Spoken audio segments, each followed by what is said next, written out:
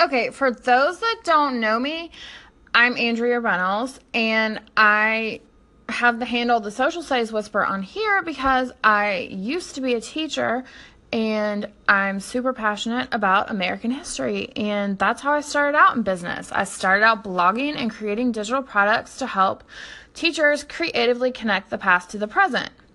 Well, I decided that it's kind of weird when you meet someone at a networking event and you're like, what do you do? And they say something normal and they ask you and you're like, oh, I'm igniting a revolution to bring American history back. And it turns out that not a lot of people need an American history evangelist in their life. So I thought maybe I was getting too romantic about this venture, and maybe I was fighting a losing battle because history is something that's like the first thing to go, that and the arts, and that's what I love. And so I also felt weird about sharing ideas for teachers when I'm not in the classroom. And so I kind of decided, I have had some business doing social media management and doing strategies and graphic design.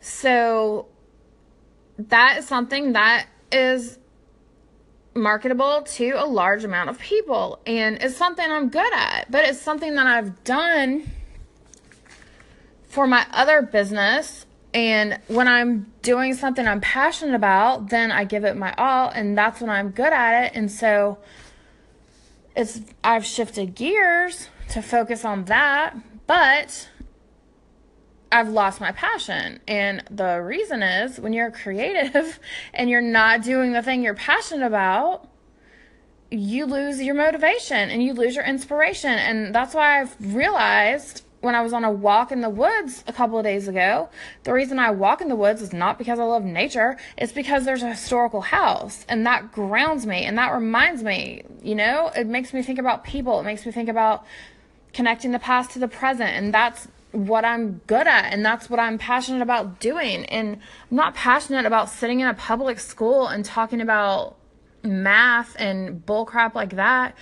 I am passionate about inspiring kids. I hate dealing with testing, but what I've realized is that with my brain, I know I'm all or nothing. And so that's why I pretty much stopped working on stuff for the Social Studies Whisperer, because I know it's either all of one thing or nothing of something. And so I thought maybe I should focus more on doing the services. But when you first shift gears to do a service-based business, clients don't just magically appear. And so I've been feeling really down about myself, and I've been feeling really frustrated because I don't like being stuck at home. I need to be around people. I need the energy of other people, and I need to see that I'm helping people. That's what matters to me. I've said I wish I was a person that was motivated by money, because my life would be so much easier. But I'm not. What matters to me is helping people and inspiring people, whether they're little people or big people. And so, kids or adults. That's what I mean by that. That probably sounded weird. So what I realized is I backed up a couple of steps, and I'm like, my son graduates from high school in 2020. And so I am going back to a full-time job, and I'm going to do my business on the side. That way I don't have to force it, and I can grow it the way I want to grow it. And then I can achieve my ultimate goal, which is to somehow start some kind of a school or some kind of something to support creative kids or kids who don't fit the mold, because that's my ultimate passion. That is what I'm passionate about, and that is what I want to do. And that's a big dream, and I need to put a plan in place to make that happen. I don't know how I'm going to do that. And so in the meantime, I feel like I'm going to be better off connecting with kids and with teachers. And so tomorrow I have a phone interview. So what you're going to hear next is my lesson that I'm going to do on the phone. It's about World War II and the home front. So yeah, wait for it. But it's creative, so it might be entertaining to listen to. Okay, so I have an interview with a new school system, and I just filled out an application for like their candidate pool so that I am just have an application on file in case they have a position open.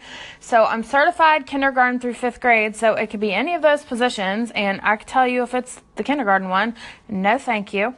But my zone of genius is upper elementary, and of course my favorite subject is history, and so I'm planning the lesson about the home front for World War II. And the objective for this lesson is identify ways Americans on the home front supported the war effort during World War II. Okay, so that's what you're going to learn. Well, you're going to fake learn it. Okay, so there's just a little snippet.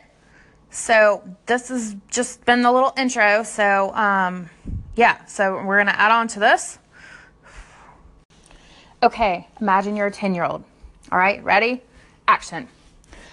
Okay, today we're going to be traveling back in time. And to go in our imaginary time machine, I'm going to need you to close your eyes for just a minute and listen to the music that you hear, because the music is going to be your clue as to what era we are traveling back to. You may already know since it goes along with what we've been studying, but we're going to listen anyways and try to guess. Ready? A blowing reveille, he's the boogie woogie bugle boy of Company B. They made him blow a bugle for his Uncle Sam. It really brought him down because he couldn't jam. The captain seemed to understand. Okay, who's heard that song before? You might have heard it on The Voice when someone did a remake of it several years ago, but the original song was by the Andrews Sisters, and it's called Boogie Woogie Bugle Boy, and it came out when? What era are we talking about? Of course, World War II. So that means we are what year? Yes, we are in the 1940s. Now, if we are focusing on America's involvement, we know that the attack on Pearl Harbor happened December 7th, 1941. So we must be talking about 1941, well, not very much time there before the war started, but we're talking about America's involvement, so it would have to be between mostly 1942 and 1945. Okay, so we've already talked about why the war started in the first place. We've talked about the Axis powers, the Allies. We've talked about America's involvement and Pearl Harbor. We've talked about how there are two different fronts for the war, the two different theaters. We've talked about new technology, and we've talked about what life would be like for soldiers. Okay, so if you were back in time, maybe we've talked about what your dad or your older brother or your uncle might have been doing. And yesterday, we talked about what your mom might have been doing. We talked about Rosie the Riveter, right? And Rosie the Riveter, coincidentally, is not a real person, okay? I always have to clarify that because I had a student ask me one time if Uncle Sam and Rosie the Riveter were married. And first of all, no, because they're not real people. They're characters or symbols used to either motivate women to want to help out in factories or get men to enlist in the war. So, I just want to clarify that first, okay?